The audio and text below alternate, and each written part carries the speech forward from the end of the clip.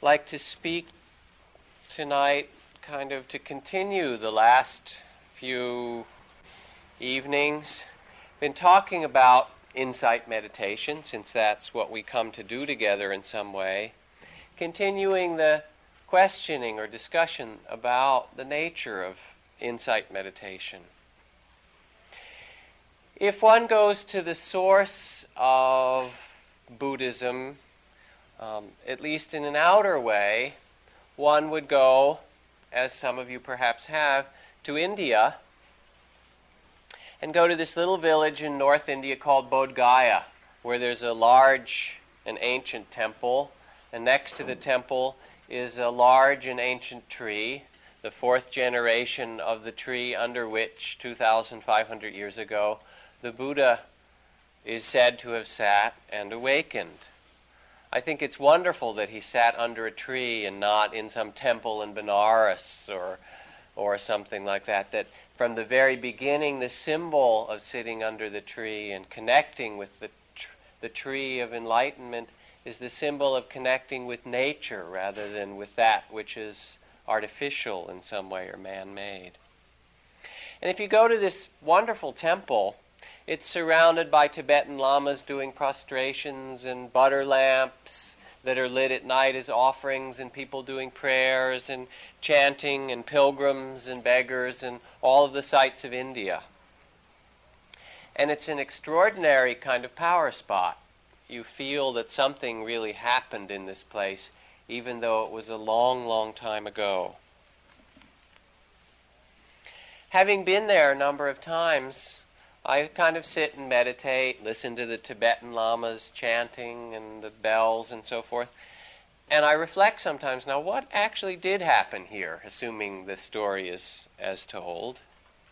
Someone sat down, like us, a person, a long time ago, and had a vision or a realization of the nature of life, of the universe, that brought to them perfect peace, tremendous and profound rest, joy, opening, completion.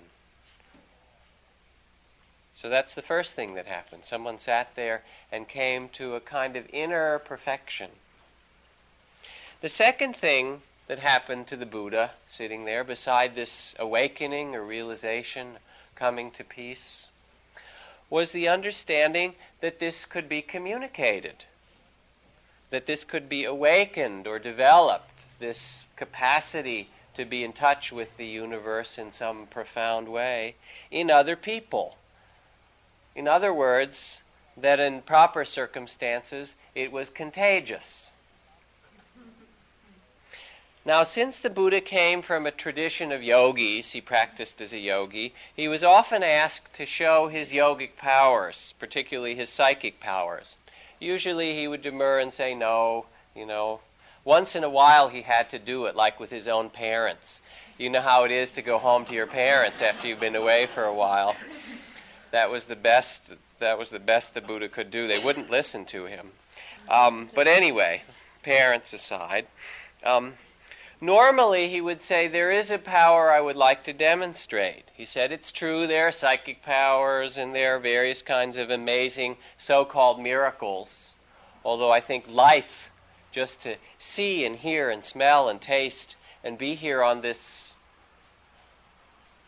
8,000-mile diameter sphere of rock hurling through space with this thin layer of life on it, and look around at the stars and one another and remember your name, that's probably the biggest miracle. But leaving that aside, he said the miracles that the Buddha could most offer to people was the miracle of education. So he became a teacher. He would sit with others and teach, and in his teaching he would often ask questions rather than just give answers. Starting with perhaps how that person had begun to inquire of him, or starting with the life of the person in front of him. And he would ask things like, how are you living? How does the way of living that you have chosen, where does that lead you? Do you have a sense of it? And then he'd wait for them to answer. Or he would ask if they inquired about whether something was good or not. He'd say, well, reflect on yourself. Is this wise? Does it lead to harm or to well-being of people and beings of every kind? Does it follow the true laws of nature, or does it fight against them?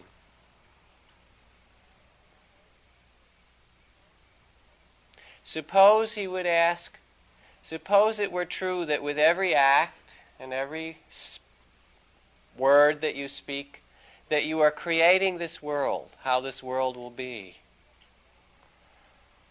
How then should you act? How then would you choose to speak? Is it true, he would say, that we always reap what we sow? If that's true, then what would you wish to sow? And so forth. So he would ask these questions, and sometimes he would recommend different practical ways of living, or of training oneself to see yet more clearly, to awaken the eyes and the heart and the ears and the mind and the body. Other times, he would ask a different kind of question. He would ask questions about who we are. He would say, are you the sights that you see? Well, are you the sounds or the smells or tastes? Are you your thoughts? Perhaps you're your feelings. No, they don't last very long. Maybe you're this body. Do you think you're this body? Is this who you are? And so he would inquire with people, who do you think you are? Where do you come from? What is your true nature? Perhaps even before this body was born. He would sit with people in silence and ask these kinds of questions until the people with him came to see a new truth, a new depth of understanding arose in them. Until they came to see, for example, that they weren't the sights and sounds, that they were not their thoughts or feelings, that in fact none of this can be possessed. If you could possess it, it would do what you want. Does your mind do what you want? I mean, let's face it. How about your feelings? Your body? And in seeing that we are not the possessors, but rather that we enter to dance with this, but not to own it, we too can discover the Tao, or the Dharma, the way of nature, the way to peace. I don't know if I talked about this last week, but my daughter is 6 years old and she started first grade a few weeks ago. And both my wife Liana and I have been feeling some unhappiness about this. Not so much because it's not a good school. It is actually a very good school, although it's a little bit long, I think, for 6-year-olds to spend till from 8:30 to 3 or whatever. But more just from not having her around. There's a sense of loss of having our baby go away. I know she'll go to college too probably someday, but let me see. Oh yes, didn't take these things out. So we're just kind of looking at that, looking at the steps in parenting of letting go of children. There's an article on parenting in Mothering Magazine. Part of it written by a librarian, where she says, children are like books on loan. We can lose them. We can be distracted from reading them during the time allotted. We can retain them beyond their due dates and pay the penalty. Or we can read and enjoy them while they are with us. What we cannot do is keep them. Isn't that lovely? And it's not just true of our children, but it's true of everything in our life. So the art of parenting wisely, or the art of living, is the art of being present for things as they evolve and change and grow, as our children grow, as our relationships grow, as the earth around us changes. And learning to listen to that law and live with it with a spirit of grace or ease and ability to let go. It's also the art of being able to see in the child, the adult, and the Buddha that's there in every child. Now, unfortunately, much of our contemporary education is not based in that direction. It's not so much an education of the spirit. It's oriented more toward scores on SATs and getting into good colleges or creating productive members of our society and good consumers to boot. So we have different kinds of education. I'm sure you can think back to some of your own education. When I was studying psychology in graduate school, I heard in a class where I was studying behaviorism about a kind of education that was perpetrated on a professor by the students. It was a professor who was teaching basic behavioral psychology and operant conditioning and all of the stimulus response things that Madison Avenue and various other things know well. And what the students decided to do to this professor who was teaching about these things, when he was not in class one day, they made a little agreement. And this was a professor, a man who liked to pace back and forth in the room while he spoke. So what they did is they put two very small marks on the blackboard on either end, either side. And as long as the professor paced within the marks, they would pay attention to him. But when he walked outside of the marks, then they would lower their eyes to look at their notes. And in 2 lectures, they had him walking just between the marks. The next lecture, they moved the marks a little closer together. And the next, yet closer together. And by the end of half a semester, they had the professor walking in little circles between 2 tiny marks on the blackboard before they told him. So that's one kind of education.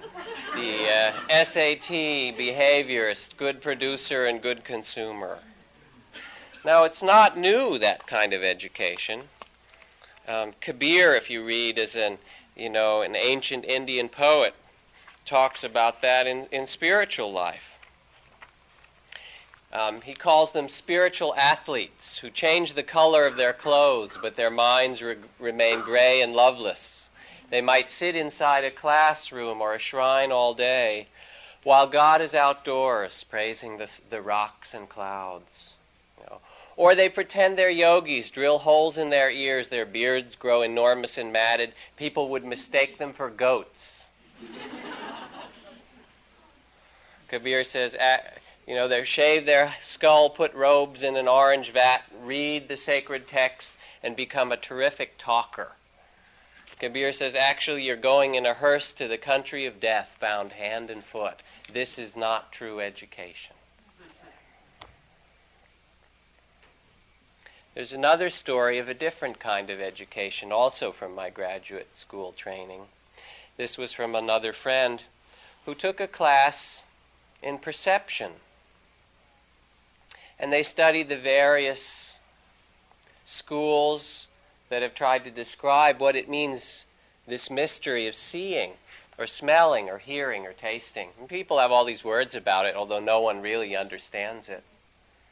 The final exam in this class was an unusual one, however. It was a class of 80 students, and the professor brought a great big crate or a big bowl of oranges, 80 of them. And students were asked to remove an orange and sit down and for an hour write about that orange. Everything they could write about it. how it sounded when they squished. He didn't tell them what to write, but you could write anything. How it sounded when you squished it, how it felt when you rubbed it against your skin, the nature of the little bumps and stipples on it, the smell, whatever you wished. So people were madly writing, hoping to get a good grade, of course. And then the hour was done, and he had them put all the oranges back together into the bowl or the crate. And he said, now the exam will begin. He said, I would like you all, and he mixed them around, to come up and find your orange. And the person who took that class said that they all did, and it was not very difficult. And after that time, she said, an orange was never the same to her again. Can you hear the differences in kinds of education? Now, in Caroline, my daughter going to school, actually, I think she's fine. She's in a wonderful open classroom in San Geronimo Valley. Tomorrow, they ask all the children, they don't sit them in desks, make these little, 6-year-olds have to sit there and write something. Tomorrow, they asked all the children to bring in one fuzzy sock. I said, what's that for? Well, they're going to put the fuzzy sock on over their shoes and go out and walk in the fields and see what sticks to it. And then bring the fuzzy sock with all that's stuck to it back to the classroom, examine it for a while, and then in a clean plot of earth bury their fuzzy socks and see what grows.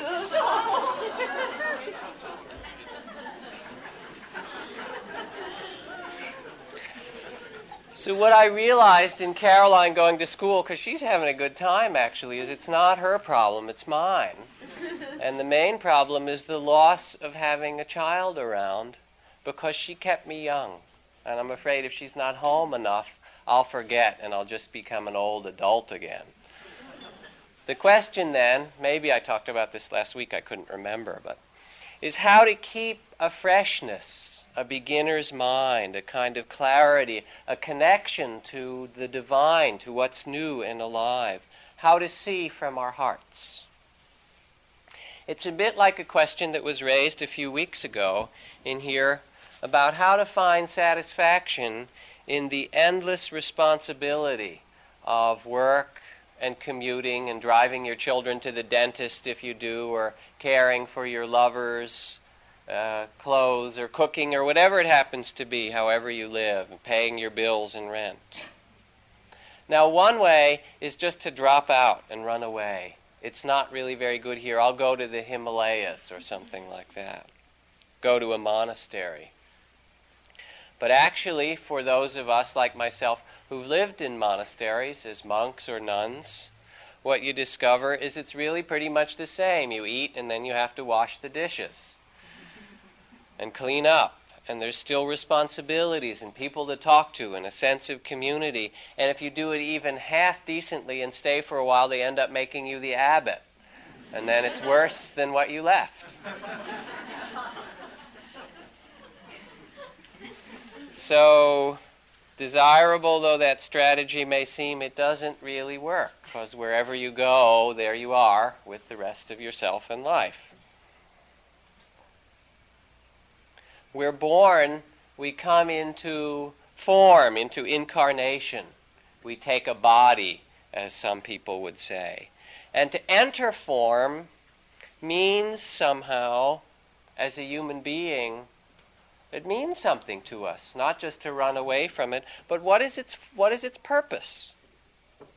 And is it possible then, may I ask, to find what we seek, joy, freedom, wholeness, great peace, in this very life, in the midst of this form? Can we find freedom in the difficulties and the actual circumstance of our life? See, here's a poem by Wordsworth, a sonnet, which has its own particular form. It's kind of like that poem which begins, "Stone walls do not a prison make, nor iron bars a cage." And here's Wordsworth. "Nuns fret not at their convent's narrow room, and hermits are contented within their cells, and students with their pensive citadels Maids at the wheel, the weaver at his loom, sit blithe and happy, bees that soar for bloom. High as the highest peak of furnace fell, will murmur by the hour in foxglove bells. In truth, the prison unto which we doom ourselves, no prison is. And hence for me, in sundry moods, 'twas pastime to be bound within the sonnet's scanty plot of ground. Pleased if some souls, for such their needs must be, who have felt the weight of too much liberty, should find brief solace there, as I have found. So his pleasure comes to be bound within the sonnet's scanty plot of ground, to find a freedom while weaving. What can you do when you weave? The thread goes this way and then it goes that way. That's all that it does. To find a freedom in the cell of a hermit or a nun or a monk. To understand that freedom is not how far we can travel or how much vacation we have, or in any way an escape from our form, our body, our feelings, our personality, or life. But instead that we're asked to discover in this dance, to awaken to a freedom in the midst of our life.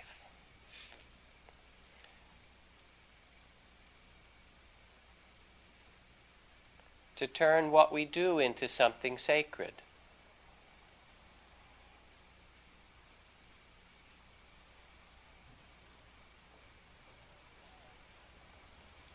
For a Buddha, this kind of freedom or awakening comes by fulfilling what are called the 10 perfections. If any of you want to become a Buddha, you are anyway, but if you want to fulfill it. And it's said it takes a long time, hundreds of thousands of mahakalpas, which is to say, don't think about how long it takes. For hundreds of thousands of lifetimes of mahakalpas and world systems, the Buddhas fulfill the perfections of kindness, or of steadiness, or of compassion,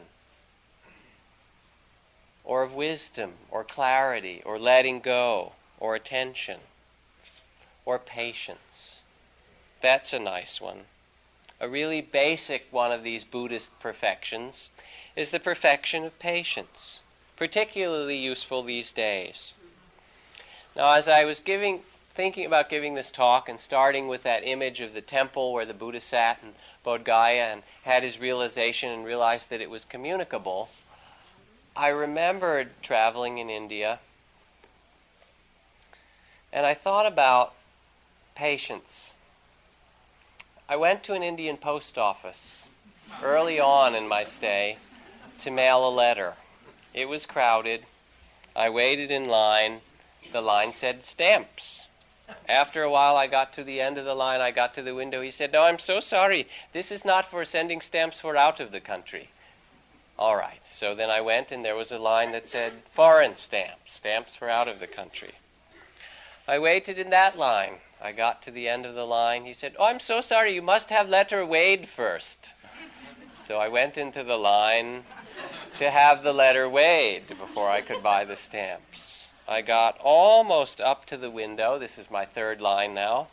And then the window went down. "I'm sorry, closing for lunch. Come back. Hour and a half, we will be right back. Soon coming." Right? So I went off to lunch. And I came back. And I went through the line to have my letter weighed, a little number written on it. And then I got in the line for stamps to foreign countries. Got the stamp on the letter. And then I was told I had to get in the line for the postmark. I think in part because those stamps are worth a lot. If you send it out of a country, it's a few rupees, which could be a day's wages for someone who's quite poor. And so unless it's postmarked, there's some chance it will not get there. So it has to be stamped and postmarked right away. Took almost a whole day, good part of a day, to mail the letter. There seem to be two strategies for people in that circumstance. One is to go psychotic.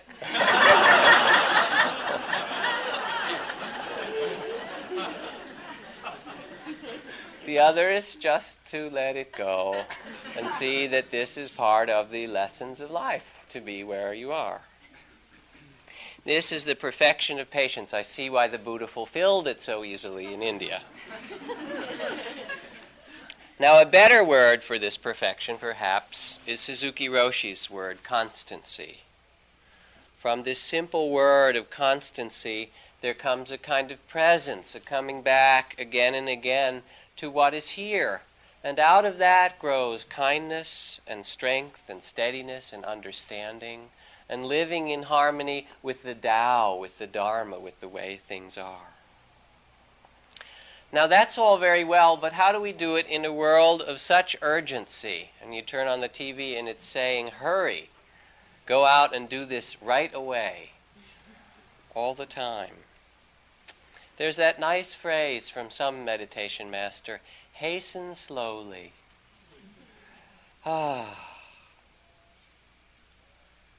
When one learns walking meditation, if you go to a retreat, and most of you have, but some perhaps not, walking meditation is often taught slowly, but it's not really about moving slowly. What we say often in the instructions are to walk at whatever speed keeps you most present, most here, most awake, most mindful. Sometimes slowly, sometimes more quickly. Meditation is the art of doing what we do and bringing our senses, our heart, our whole being to that. Now, Thich Nhat Hanh, who's a wonderful teacher, many of you know, a Vietnamese Zen master, he tends to do things very slowly. Takes people on walks slowly, makes tea very slowly, and even when he teaches, he'll teach for an hour or so, an hour and a half, talk for a while. Then he'll go back and he'll kind of hide away and be quiet for a few hours, and then come back and then do some more extraordinary teaching. Spends some months of the year just living in a very simple way in a cottage in France where there's no phone and very few people to see. And he says that he needs that in order to maintain his sense of connectedness or wakefulness. And you feel it, because when he comes out of there, there's this splendid sense from him of presence and wakefulness and beauty. But it needn't always be that slowly. One of the teachers I studied with in India was a man named Anagarika Munindra, who's a bit more like myself. I kind of like to bound up steps two at a time. And which disappointed people when we were living in, when I was living in the meditation center in Massachusetts, in Barrie. People would come and they would have listened to my Dharma talks and expect this kind of very mellow and quiet person, and then come in and see me kind of leaping around instead. One European who came for a 3-month retreat said that I reminded them of an Italian shoe salesman. The tapes were good, but the actual experience was more troubling. Anyway, Munindra, who practiced, I guess, in the same fashion as I, long ago, and wears all white from head to toe, and has its own little kind of white robes and costume and so forth, has been called by some of his students the White Tornado, like one of those advertisements for cleansers on television. And he's quite present, but he does it at a very different pace and speed than Thich Nhat Hanh. The game is not so much what speed we move at, but the spirit or presentness that we bring to it. It's not a withdrawal from life, but rather a learning to bring our full attention, to open ourselves to where we are, to be awake, mindful to the beauty, to the possibilities that are here from moment to moment. In that, patience, if you will, sees flowers in seeds. It sees caterpillars, and sees butterflies in caterpillars. Patience sees Buddhas in every child, and every adult. Patience discovers that in the end, success and failure are both impostors, and sees beyond them, senses in pain and tragedy some great lesson for the heart and some possibility. Now this kind of listening, this patience, this attention, is not really so special. It's not limited to Buddhas or somebody living in some ancient time or foreign country. It's available to any human being. A friend of mine who is a very wonderful body worker, lives in Marin, named Randy Cherner, has recently been studying with a French doctor, physician, who he said is the most remarkable intuitive teacher he's ever met. And Randy studied with Moshe Feldenkrais and Lauren Berry and a whole host of very famous body workers. He said, this guy's the most remarkable. And people who were with him were complaining, saying, you know, how are we ever going to learn what you do? Your intuition seems so sure. And he got quite upset, this Frenchman. He said, it's not just my special gift. He said, in the area of France near where I live, there are wine tasters who can be given a glass of wine and tell you what valley or what region of France it comes from, and then drink a little bit further and tell you what year it was planted and harvested, and then drink a little bit further and tell you even what particular vineyard in that valley, and maybe even whether it was, you know, on the sunny slope or on the backside of that vineyard, all tasting from that glass of wine. They were not born with that, but they, like all of us, were born with the capacity to see, to smell, to hear, to taste, to sense. And that's really what meditation is about, and what spiritual life is about. It asks or kindles in us an interest, an attention, a kind of passion, if you will, to a potential to awaken. There was a talk that Krishnamurti gave some years ago, a series of his talks. I used to attend them in Ojai at the Oak Grove there. Wonderful teachings. And he gave this series of talks for a week. And on the second to the last day, he gave a long talk about birth and death, and what death means, and death and the unknown and the mystery. It was quite extraordinary, as most of his talks were. And he talked for about an hour and a half, and he said, well, perhaps I should stop now. Should I go on? And everyone said, yes, you should go on. He said, yes, I've been thinking about talking more about perhaps healing. And they said, oh, please do. He said, well, have you been listening? And they said, yes. He said, are you tired? No, we're not tired. He said, then you haven't really been listening. If you were really listening, you would be tired. If you really gave yourself to listen, you wouldn't even want me to go on. What I said in the first half hour was enough for you. He went on anyway for a little while. Couldn't help himself, I get. Kabir says, wake up. Though you have slept for millions of years, why not wake up this morning? It's a good day to do it. So that's what spiritual life or meditation is about. Education to awaken, to wake up our senses, our eyes and our ears. This is education. Are we listening? Who are we? What do we value in this life? What is this life about for us? What do we really love? Are we living according to that? Are we open to this? So when we do formal meditation, we sit and walk, it's just this. It's to be patient, to listen, to train ourselves, to be quiet or to open, and to hear the Dharma or the Tao or the nature of things or the mystery. In sitting, we learn the art of feeling the breath. Fast and slow, all of its rhythms, Sensing how the breath can breathe itself. And in letting it breathe itself and being with it, we can begin to let all the other rhythms of our life move themselves as well.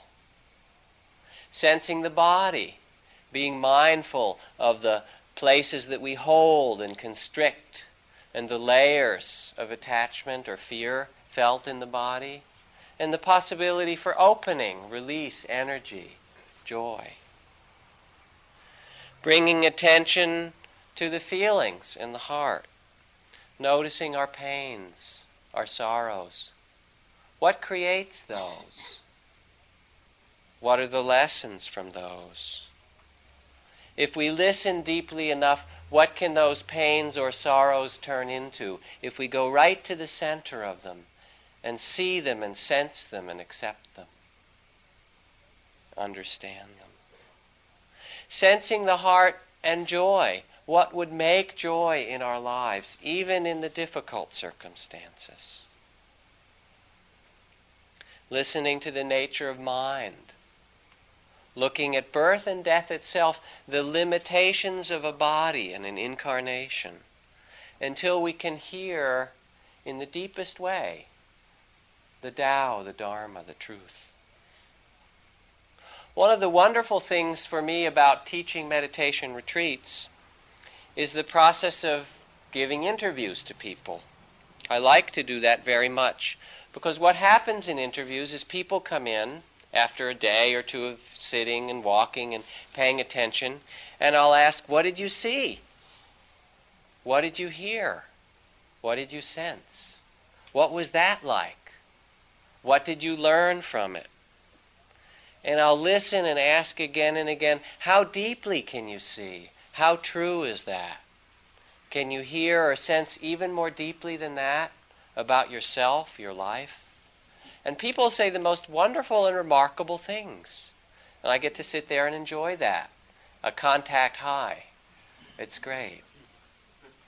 Now, can you imagine if you came home, you know how it is when your kids come home from school and you say, what did you do today in school? Or what did you learn today in school? Suppose you came home from work every day and someone was there who loved you and said, well, what did you learn today? It's an interesting question. Not just how much did you make, what did you earn, but what did you learn? What did you discover? At work or in driving through traffic or in going to the post office or whatever it was. What did you see that was new or mysterious or awakening today? That's really what education is, and that's what the Buddha recommended to people, why we do meditation at all. It asks us to remember that each day or each situation, each person that we're with, can be a place of learning and opening and awakening and mystery. That's what education is. To create in our lives a sacred space through sitting, through silence, through outer forms, until we can eventually nourish that and bring it into all the parts of our life. To do those things that remind us or inspire us. To train ourselves like wine tasting. To do family tasting, or lover tasting, or work tasting, or neighbor tasting, or environmental tasting. What's going on in the neighborhood? What's going on in the environment? What's going on this earth? To listen in that way. In that sense, somehow, to connect with the Tao, the Dharma, the divine. And there isn't any other place we can find it but in our daily life. If we don't find it here, where else could it be? If enlightenment isn't here, where do you think you would find it? Again from Kabir. I said to this wanting creature inside me, what is this river you want to cross? There are no travelers on the river road, and no road if you look closely. There's no river at all, and no boat, and no boatman. And there is no body and no mind. Do you believe that there is some place else that will make the soul less thirsty? In some great absence, you will find nothing. Be strong then and enter into your own body. There you have a solid place for your feet. Think about it carefully. Don't go off somewhere else.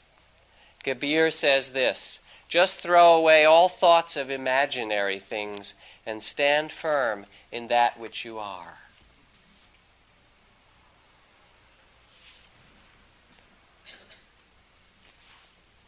So education is really just the same as loving things, opening to them, saying yes, giving our attention, cultivating our capacity to be alive. And meditation is to take the time to sit and do that, no matter what comes up for you. Pleasant or unpleasant, boring or beautiful, doesn't really matter. Oh, this is a horrible, boring meditation. How interesting. What is it that makes something horrible and boring? That itself is wonderful. One other thing as a way to end this talk tonight, which I forgot to tell you. They say, and I don't know if it's true, but it might well be, that there's a test at the end, an exam, a quiz. The end of life, I mean. They ask you questions like, what did you learn? The same ones we ask in interviews after meditation. You sat for a day. What did you learn? What did you see? They say they give that same test again later in a bigger way, and that if you don't have the answer, you might have to repeat your lessons all over again. Go back to first grade all over.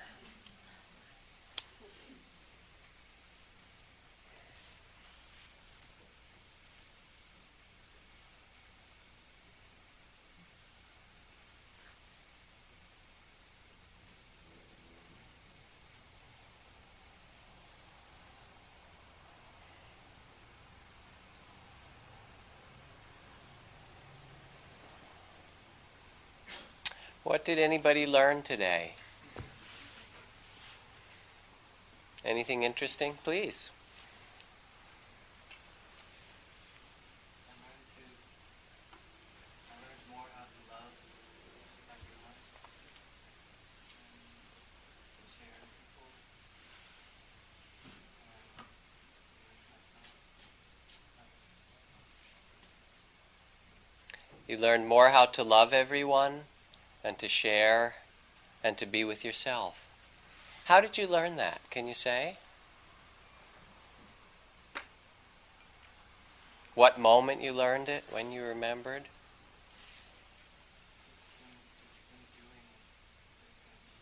Just in doing it.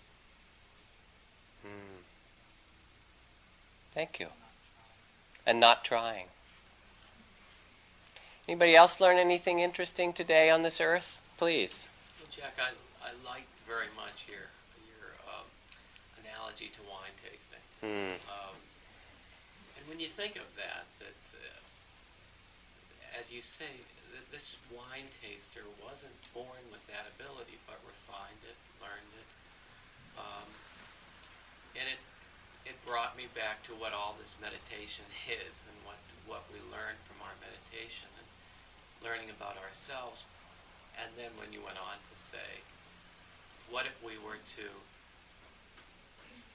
become wine tasters, lover tasters, children tasters, and that to have that same sophisticated palate for our lovers, to know them the way we know the subtleties of a Cabernet or the subtleties of our own breath, and knowing that to know our lovers, our children. I mean, I like that. Thank you. Thank you. So he was saying he liked the metaphor of wine tasting, to be connoisseurs of our families and our communities and our neighborhood and our yards and our children and our lovers, to taste them each day. Thank you. Anybody else learn anything interesting today? Please. I learned, as you said, that you reap what you sow. Learn that you reap what you sow. How'd you learn that? That can be a hard lesson sometimes, or a good one, depending. It was a good one. Was it a good one? It's been a good one lately. And as Nicholas said, I learned it in an unconditional and loving way. Uh-huh. That when I go out into the world and give to people, that they in turn will accept that Hmm. in a non-judgmental way. And if that love doesn't come back to me, I know that those people I give my love to will go and give it to others Hmm. who will understand that it's unconditional and then can turn and give it to another. And that if it doesn't come back to me from the person directly to whom I'm giving, it comes back somewhere else unexpectedly. And it's been coming back. Great. Thank you. She said she learned that if you give love to others, even if it doesn't come right back from them, it somehow passes on through them to yet others and others, and eventually it circles around and it tickles you later from behind.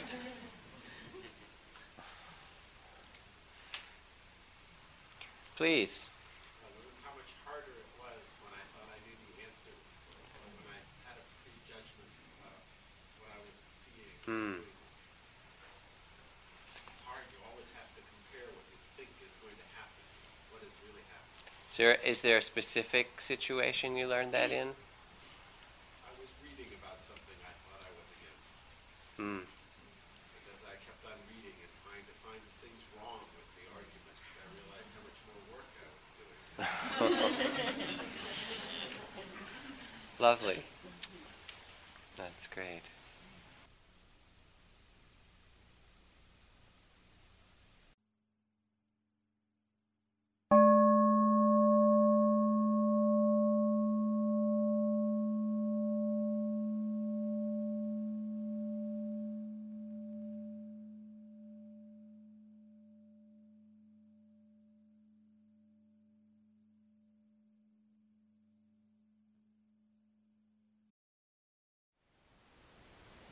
Thank you for listening.